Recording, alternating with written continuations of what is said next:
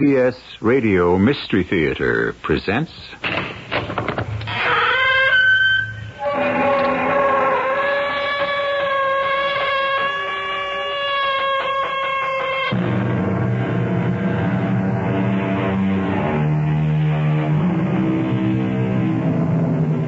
Come in. Welcome. I'm E.G. Marshall. I don't know about you, but to me, there is no story with a deeper fascination and compelling attraction than one about a haunted house. No matter how often the bells are rung, there is an infinite variety in the changes. The possible musical combinations in a scale of 8 notes are not infinite, but they are wide enough and complex enough to provide more variety than most of us will encounter in a lifetime. We were on our way back to America, but some way down the road, the bridge is out. 'Tis a most annoying bridge, it is. One day there, and then the other nowhere. There must be some way so my daughter and I can continue south. Now, there is a strange thing entirely. Do you know that that's the only bridge that exists anymore? You mean we're trapped in this old ruin of a house or castle or whatever it is? As to that, it's up to your honor and herself. Who are you and what are you? Now, that's something else for you to judge.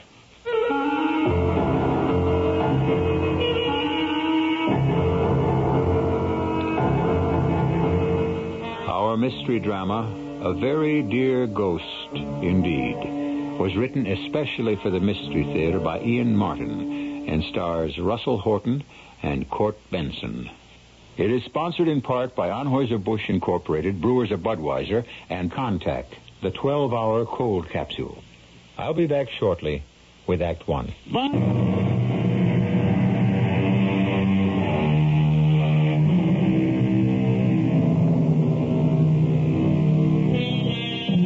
In the year 1898, the world was a remarkably stable place. In the fall of that year, Mr. William Donovan and his daughter Constance lived through an experience which was to mark the rest of their lives. An experience sheerly accidental and coincidental. Or was it? Well, it's Mr. Donovan's story, not mine, so let him tell it. In the autumn of that last year of the 19th century, business had brought me to Europe and the British Isles. Having traveled so far, and my only daughter being with me, a sudden fancy had taken me to visit the island of my forebears. So it was that Constance and I, having hired a small chaise in preference to taking the public stagecoach, first saw Carrickmoran from high in the mountains, on the way from Limerick to Cork. Oh, look, Papa. That lovely big old house sprawled in the clearing in the forest, halfway there down the mountain. Isn't it magnificent? With all its turrets and battlements and buttresses. Well, it may have been once, Constance, my dear. What's the matter, dear? Oh, nothing, Papa. I'm sorry. It just went out of sight. Good heavens, daughter, don't startle me like that. What? What went out of sight? The castle. Suddenly there was a sort of patch of mist came drifting, and the whole building seemed to dissolve and disappear into the trees. What a romantic you are, my dear. Don't you suppose it could be haunted or some fairy castle like King Arthur? Well, we're a long way from Camelot. Ah, but we're in the Emerald Isle, the home of bogies and banshees and leprechauns and all kinds of strange magical things.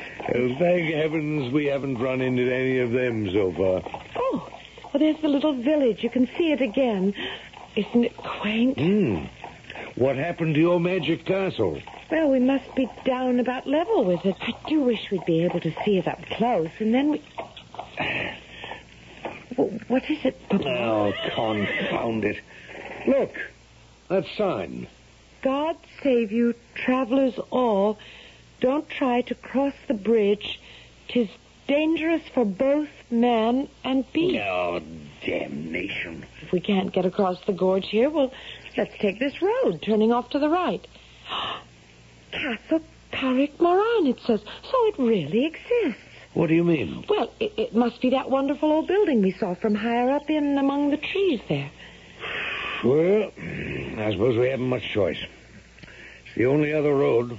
There must be a bridge of some sort there. Oh, Papa. Suppose there was no place else, and we had to spend the night in that lovely old ruin. Now, don't be ridiculous, Constance. We're on the doorstep of the 20th century. Even in this out-of-the-way place, there are some forms of communication. Well, I'm sure you'll handle it, Papa. You're always so resourceful. Oh, but it's all terribly romantic and exciting. I have the strangest feeling we're somehow lost in a whole world of yesterday.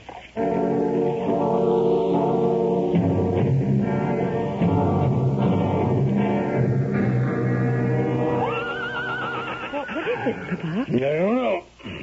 Silly horse doesn't want to go through the gates. Is it so far to the house, do you think? Well, it's hard to determine with all these trees shadowing us. I wouldn't mind a little walk. Oh, we haven't much choice. There isn't any other road. I'm sorry, my dear. I'll tether the horse to the hitching post and let's head for your castle and see if it can produce some magic for us. It was a surprisingly long walk through that winding, tree-shadowed lane, like some strange expedition on the bottom of the ocean, so overgrown and darkly shadowed was the carriage path. The house itself, seen close to, was a further, almost chilling shock. All overgrown with vines and lichens. The stones half collapsed on themselves, the mortar dry, crumbling, and running to powdered dust. There was about it a smell of decay, of damp fern and creeping moss, a fetid odor of the dead. The bell pull produced a cracked, rusted sound which brought no answer. We might have abandoned it all, except that suddenly, out of the darkening mountains, came a driving rainstorm with low, grumbling thunder in the not-so-far distance. There isn't much question it's a deserted ruin, Constance. But still, till this rain has passed, we're more or less sequestered here. Papa, couldn't we go in out of the rain? And I must admit this portico offers little protection from the weather. Let's see.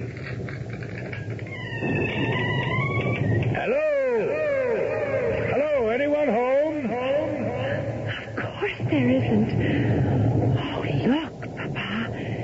The cobwebs hanging in the hall and the dust on the floor is undisturbed. Well, I doubt if we'll find much help here for our plight. We better get back to the chairs. Oh, can't we explore it just a little? No, it's far too dangerous. Dangerous? Well, the floors are half rotten, my dear, and I don't know how much I'd trust any of the ceilings, let alone the crossbeams. Oh, is that all? Now, what does that mean? I thought... No, it's silly. I just thought you were worried about all the other things. What other things? Well, the things I can't put into words that I feel sort of swirling around me. Voices from the past, calling, trying to reach me. Voices from the past? Why should they want to speak to you? I don't know. Ooh, it's a creepy sort of feeling. Somehow we're meant to be here. There's something about this place that we ought to know. What on earth is there here that we have business with or ought to know? Well, maybe now it's myself could answer that for you. At the strange, crackled young old voice, we both of us looked up in sudden shock. Halfway up the great curving oaken staircase, in a window niche, darkened by the storm outside, sat a small, hook-shouldered man in a dress of bygone days. He was all in green, save for his square, buckled black shoes, and he wore a truncated, conical hat with a wide brim that shadowed his face. Now, suddenly, using a little walking stick to support himself, he hopped down and came to us, saying, Is there some way now I could be of service? Well, my daughter and myself were on our way to Cork.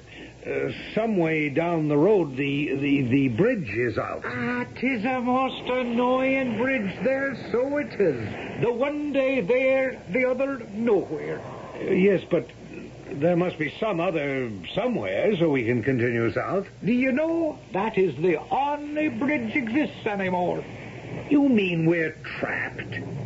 We either go back to the main route and back over all those mountains, or we wait till the bridge on the main route is repaired. Well, now, as to that, it's up to your honor and herself. If you was to ask me... Well, let's put it that I'm asking you. Well, then, I would trust the folk hereabout that the bridge would get put back to itself before the posterior of the day, as you might say. And in the meanwhile, what would you suggest? Why, as to that, is up to your honor. With an hour or two to while away, you might be interested in a bit of the history of Carrick-Moran. To make a lean purse a little fatter, it could make interesting listening. Could we... forgive me, Papa. Could I see your purse? Sure, little fear I have of showing what has of smart interest. There it is, then, for honest work. A shilling. So it is. All that's there. But if I took it from you, it would make no difference. Another one would take its place. Sure and all, you'd have me with one shoe in my hand is all, and busy remaking it at the same time. What are you two talking about? I think your daughter, if she be so, takes me, perhaps, for a leprechaun. And what are you? Just what I seen, God save you then. A man minding his own business till you stumbled in my privacy. Oh, forgive us. Sure, McCushion, though it came unasked, I'm not one bit ungrateful for the invasion, do you see? You're not one to go out in that. With the weather what it is, maybe you'd like to perhaps hear the legend of Carrick-Moran? Oh, yes. You have my daughter completely under your spell, Mr. I don't believe we've exchanged names or cards. There's no need for formalities here. We're all children of the fates. 'Twas all ordained, eh? So, hear my story now. Indulge an older man. What would you guess my years to be then, sir? Well, it's hard to say. The 50s? Middle, perhaps? Oh, yeah. A long span of years beyond that. And a long span still to go. I've a way of thinking you were led to this door. And that what I have to tell you may affect the rest of your life.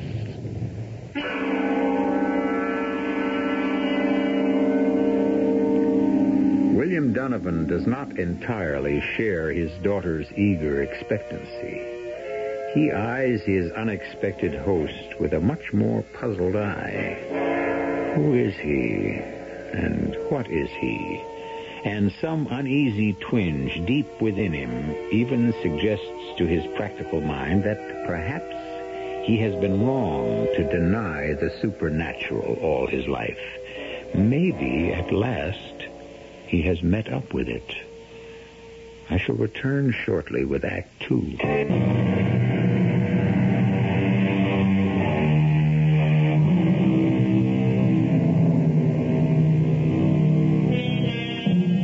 Three people sit in a melancholy, dusty old room of Carrick-Moran Castle. The girl is young, lovely, and still pale from a recent tragedy in her life. Her father is a square-set, successful American businessman. The third is... we're in Ireland, the Emerald Isle. just before the dawn of the 20th century, halfway from Limerick to Cork, he affects the dress of the 18th century. Knee breeches and stockings, buckled shoes, wide lapels, and tails on his coat. 'Tis a story about the devil himself. Oh, you'd have to go back near 100 years or so to just before the union of the English and the Irish. It was a time of trouble, you understand, and anyone who owned a property at all was after yearning for peace and stability, like the owner of this castle, who had a daughter the likes of you born in, with too much spunk and spirit for her own good. Damn the young rapscallion, I tell you, Marine, I'd put a bullet in him out of hand if he so much as shows himself near you again. But I love him, Father. How can you love a man who hasn't 2 pence to rub together? Oh, Jamie can't help it if he's poor. No more can I, so it seems. The more reason I'll not see you married to anyone who can't support you and keep a roof over your head. But I love him. And I love your mother, who lies in the will of God confined to her bed. I'll not see her put forth from Carrickmoran as long as she lives. And what has Ma to do with me? We're in a bad way, daughter. The potatoes failed us.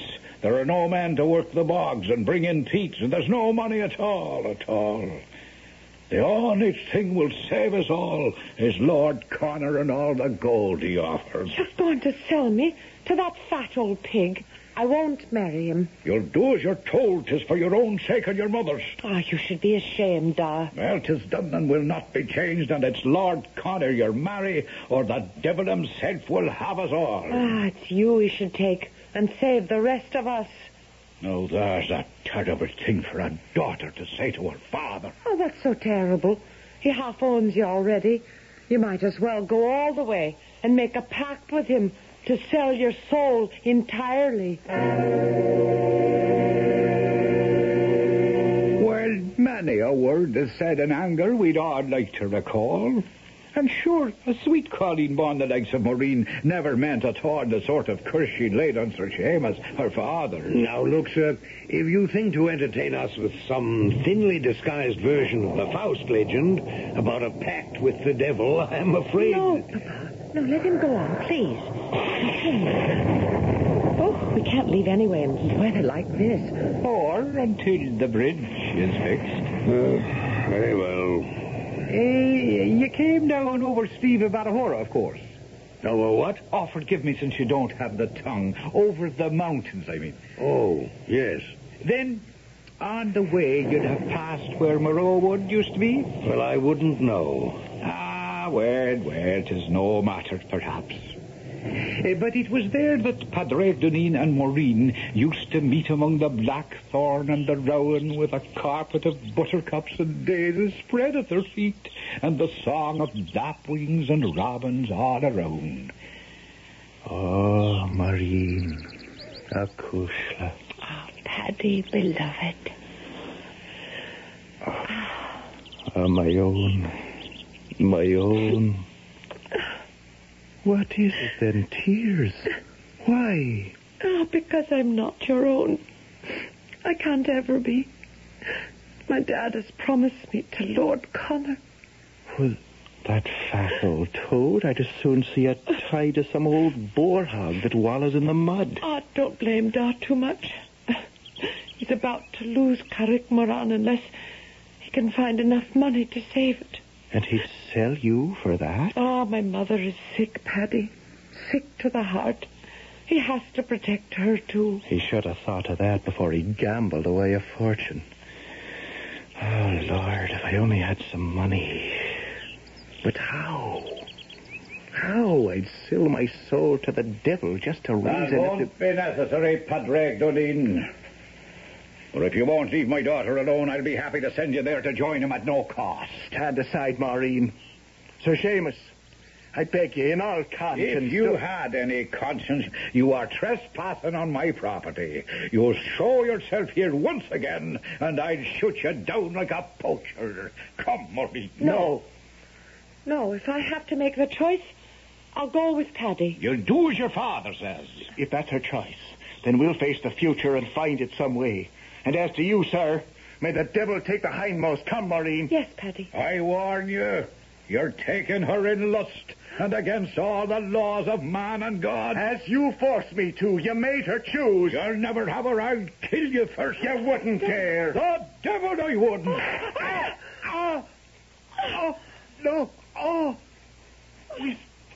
With no absolution. You've killed him. It's dead. Hey, on good riddance. That's the end of him. Only it wasn't, you see, the end at all, but only the beginning. Bad enough a daughter that first wept herself out and then took to her bed like her mother. Bad enough the dreams of tortured conscience that kept Sir Seamus awake night after night with his shame at the sudden blind rage that had made him pull the fatal trigger. But worst of all, the final outcome, that it had all been for nothing.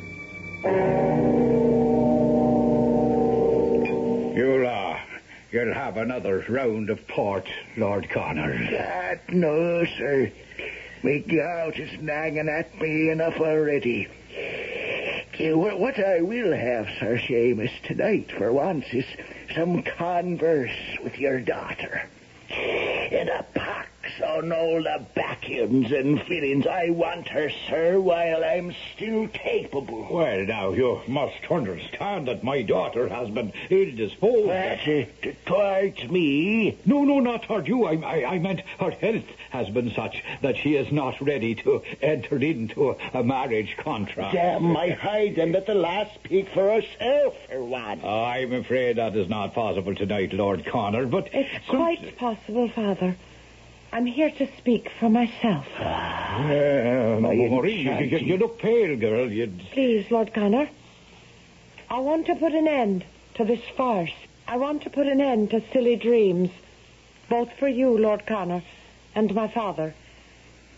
I have been studying and discussing with Father Ignatius, and from his instruction have met the Holy Mother of the Sister of Mercy at the convent. I have been accepted as a novitiate, and after serving my term, I will become a nun in that order.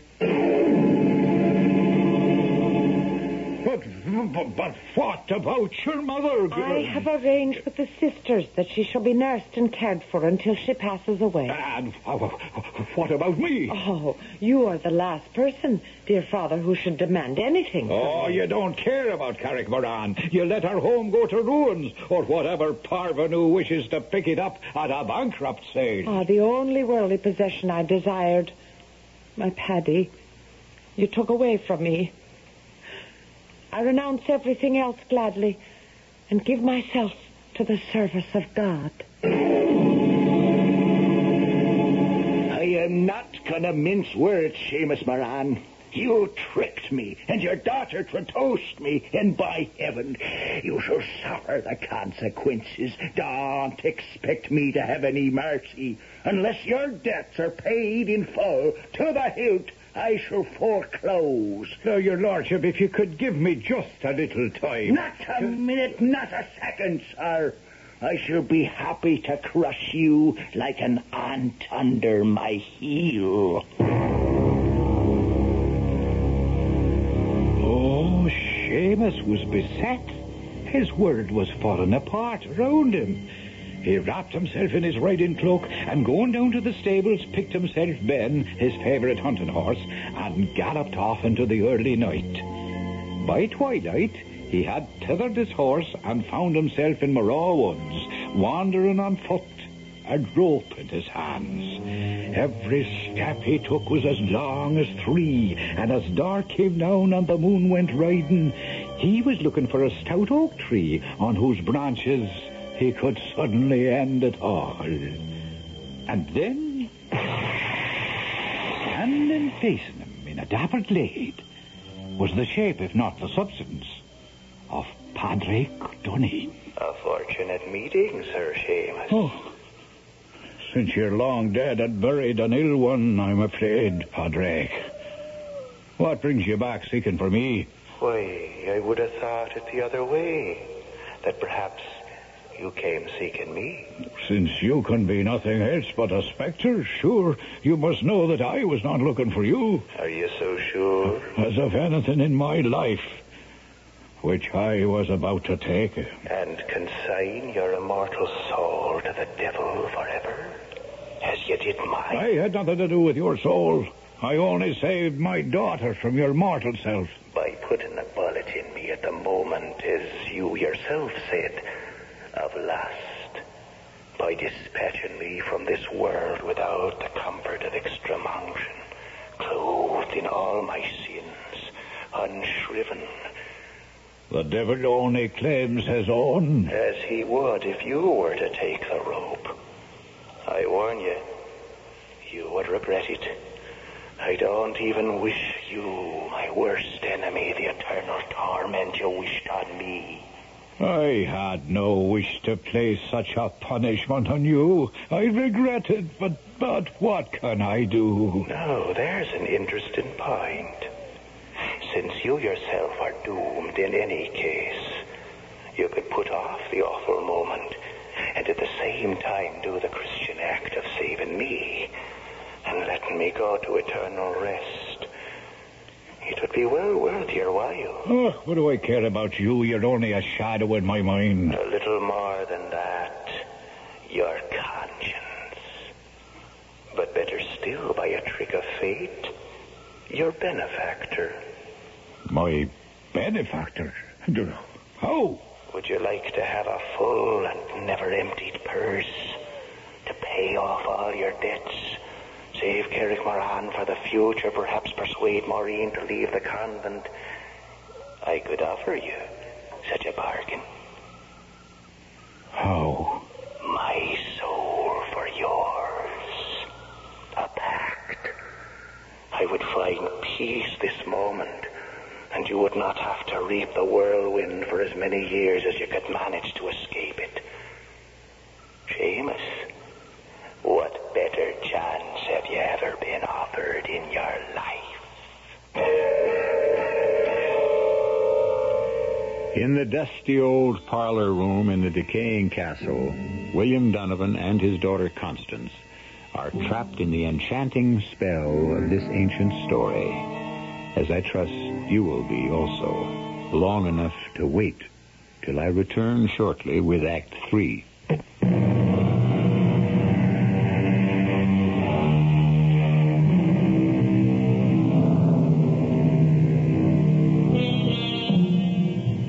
Has stopped outside the lichened walls of Castle Carrickmoran, and the evening sunlight glistens in the cobwebs that festoon downward from the ceiling, creating a magic background for the little green man with a hooked back, who leans on the silver head of his ivory-tipped cane as he spins his own web, an alluring and hypnotic skein that has enmeshed his American listeners.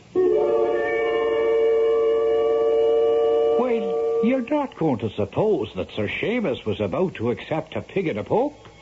Taken aback and awed for all he was at holding converse with a ghostie, a man he had shot himself in cold blood. No, there was still a mite of bargaining to be done. You'd have to be a little more exact. I mean, what are the terms of the pact? Seamus, I've laid it out for you. I've got a patron now, as I'm trying to explain. Old Nick himself. Aye. Who else? You delivered me to him. And he's willing to take me for you. When you're ready, a better chance than I had, sure. Oh, what does it mean when I'm ready? We'll make a compact fair and square. I'm authorized to act in my present master's behalf. You can make your own terms. A full purse that's never empty? Like the leprechaun who always has a shilling whenever he opens it. I'd want a bag of gold on the same terms. You'd have it. And how long would I have it? How long would you ask for? No, there's the whole trouble, do you see? I'm willing. and allowed to make any reasonable bargain, even to giving you a trial run, as you might say, from now to the 1st of March. What is that? A bag of gold coins. Oh, you know what they say about the devil's gold, that with the morning light it turns into pebbles, chips, and nutshells. It won't happen with this. How can I be sure? I am only a messenger, but I am empowered to say this. Take this money. Use it. It will multiply. Cards, rents, dice, however you use it. But mark this well, Seamus. By the end of next February, it'll vanish. Unless you meet me here again. Or my master. I can say no more. No, wait, Paddy boy, wait. There are still things to be said. But he was gone in a puff of smoke and the sharp smell of glowing cinders and brimstone. Well, Sir Seamus went home to sad news that his wife had passed away. Oh, he would have been hard put to it to manage the funeral, except that his daughter arranged it all through the convent. And never a word he dared to say to her about Padraig and the devil's gold. But once his wife was laid to rest, he went back to his dicing and gaming and carousing. And then, all of a sudden, the last day of February was upon him, and his overseer came to in great distress. I've just ridden over the whole estate, and forgive me for saying it, but it's a disaster. What disaster? Speak up, man, speak up. There's a pestilence on the pigs and cattle. No rain has made the earth dry up, and not a rent can I collect. There's little to hold you through the rest of the winter. Oh, is that all? Have no worries. Attend me a minute. I'll give you golden guineas to satisfy our debts. And just as soon as I open the bag, watch out for the gold now. Gold, sir. These are nothing but pebbles. Pebbles? What? It's the 28th. Today's the last day of February. That is right. The morrow will be the first day of March, Your Honor. The start of a new month. Oh, the start of a new life. Or the end of an old one. Saddle up Ben for me, Moriarty. I'm going right now. The tax collector will be back at sundown. Will Your Honor be there to talk to him? The last guinea's gone. Carrick Moran would follow it. Unless I turn up some fresh. But when will you be back? The question is not when, but if. And you'll know that within the next 2 hours. Sir Seamus, are you sure you should ride to Morrow Woods this day? Why, what do you know of where and why I'm going? Oh, not a thing. 'Tis only a foot to cross my grave, lad. Whoa, wait a minute. Who's that coming up the parkway there?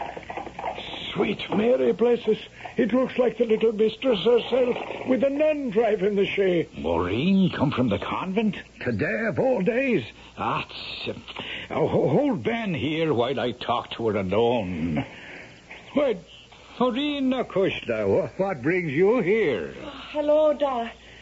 Sister Aloysia had to go marketing, and the Mother Superior gave me permission to visit a little with you on the way back. Oh, well, there, no, it's good to see you. Da. Oh, you look pale, though. Da, I had a vision last night when I was telling my beads. An angel that spoke to me and said you were in trouble.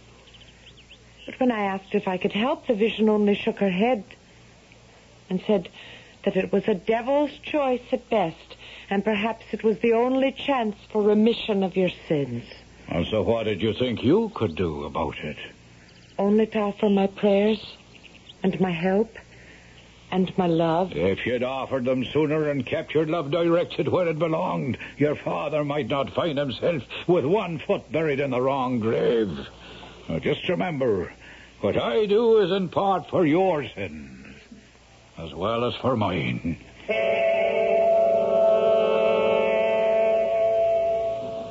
Padraig Duneen. Are you here at all? I'm here, You. Seamus. Seamus, do you have to sneak up on a man like that?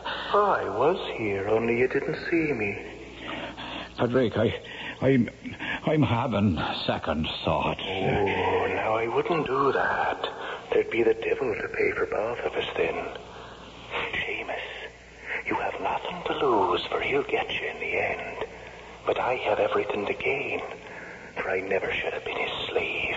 In the name of your daughter, take advantage of a pact you couldn't hope for otherwise.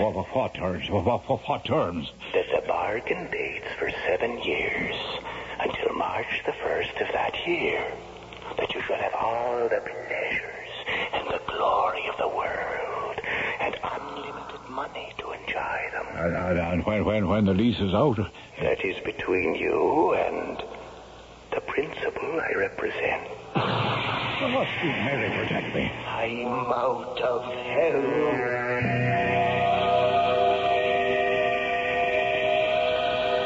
And that's the end of the story.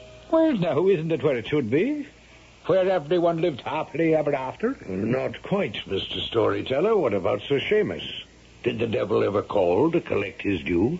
There is an interesting aspect of the whole thing. But sure, I've taken enough of your time, and something tells me the bridge will be fixed by now, and you can be on your way. So if we could just settle up for the trouble we've all been to set things to right and keep you entertained. Oh, wait a minute. Who is all? Well, sure, the little folks that have done what has to be done. They all have to be compensated. Oh, yes, they all like to see a little of the colour of gold. Otherwise, who knows, the repairs might take an awful length of time there, and no one else to... How much?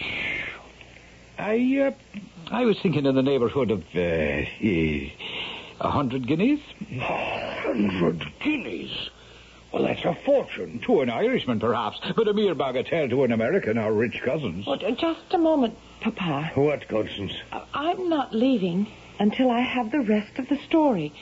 Now, what happened to Sir Seamus when the 7 years were up? Do you know now, that is an interesting tale. And why not let you have the rest of it, eh? For 6 years after that second visit to the woods, Sir Seamus prospered. Oh, he took to his own ways, and never a dice table or a card game or a horse race that he wasn't about. But then, as the 7th year began and dragged on, the fear of death gradually had him by the throat. The priest would have naught to do with him, and finally he had no recourse but his daughter, Sister Cecilia now in the order.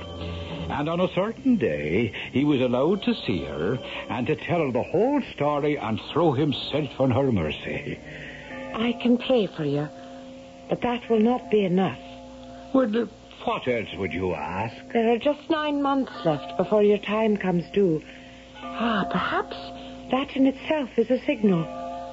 The cycle of life, reborn. You must renounce all worldly things. Fast and pray, as I will for you. And perhaps God in his infinite mercy will find a way to intercede. And so he did for all those long months. Till on that last day, February the 28th, his daughter, Sister Cecilia, the Maureen that was, received permission from the Mother Superior to sit with him the whole day and to fast and pray against the arrival of that dread hour. Oh, a sad sight the once ruddy and stout Sir Seamus was, nothing but skin on bone and white as a haddock's belly. But the hour of midnight passed, and glory be to God, the fiend dared put in no appearance. And 'twas time for his daughter to leave. You've been saved, Thanks to you, daughter. No, thanks to your own fasting and prayer. I must leave you now, but I caution one thing. What's that, Maureen? I've sprinkled holy water all about the edges of the house and a little bit of the garden back where you can walk, but something warns me. Never step outside, for you may not be safe. And so saying, she returned to her convent retreat. And Sir Seamus? Well, no, that wasn't all so simple, for, there was a little mistake there, do you see? It happened to be leap year, so there was a whole day to go till the 1st of March, and the contract was due. So what happened? Say, he just stayed on here at Carrickmoran and is still alive this day to tell the tale. That he waits for passing travellers, sitting up there in his little window niche, and ready to recite his story, so he can still live inside the magic circle of the house. And that when time for questions arise that are too many, he just... Where did he go? I'm damned if I know. It just disappeared, like a puff of smoke. Papa, you don't suppose that he is Sir Seamus and that... Oh, don't be ridiculous, darling. He'd have to be nearly 300 years old. What is it, Papa? Do you know, if you keep me here any longer, I might begin to believe such nonsense. This damned enchanted isle.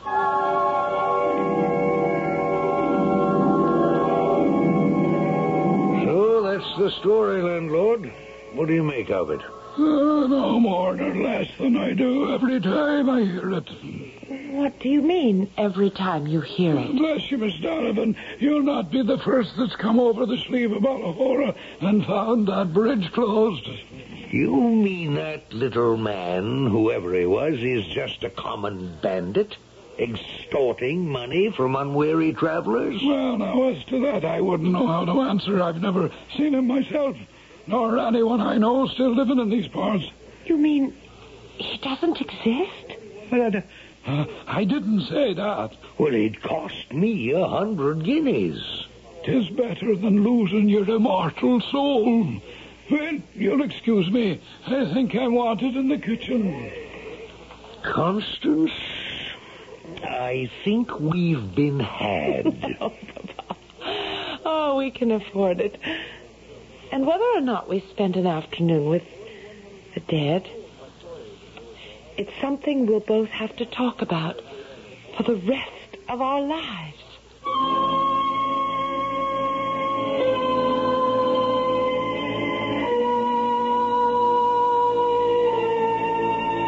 A 300-year-old man, a shade from the past, a leprechaun with a glitter in his eye, or a master storyteller who waited for the right moment and the right audience to keep his coffers full of gold.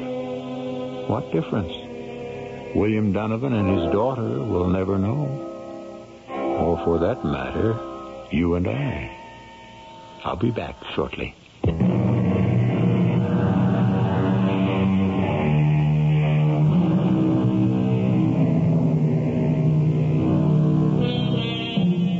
It's interesting that the title most think best suits Era, or Erin, or Ireland, is the Emerald Isle.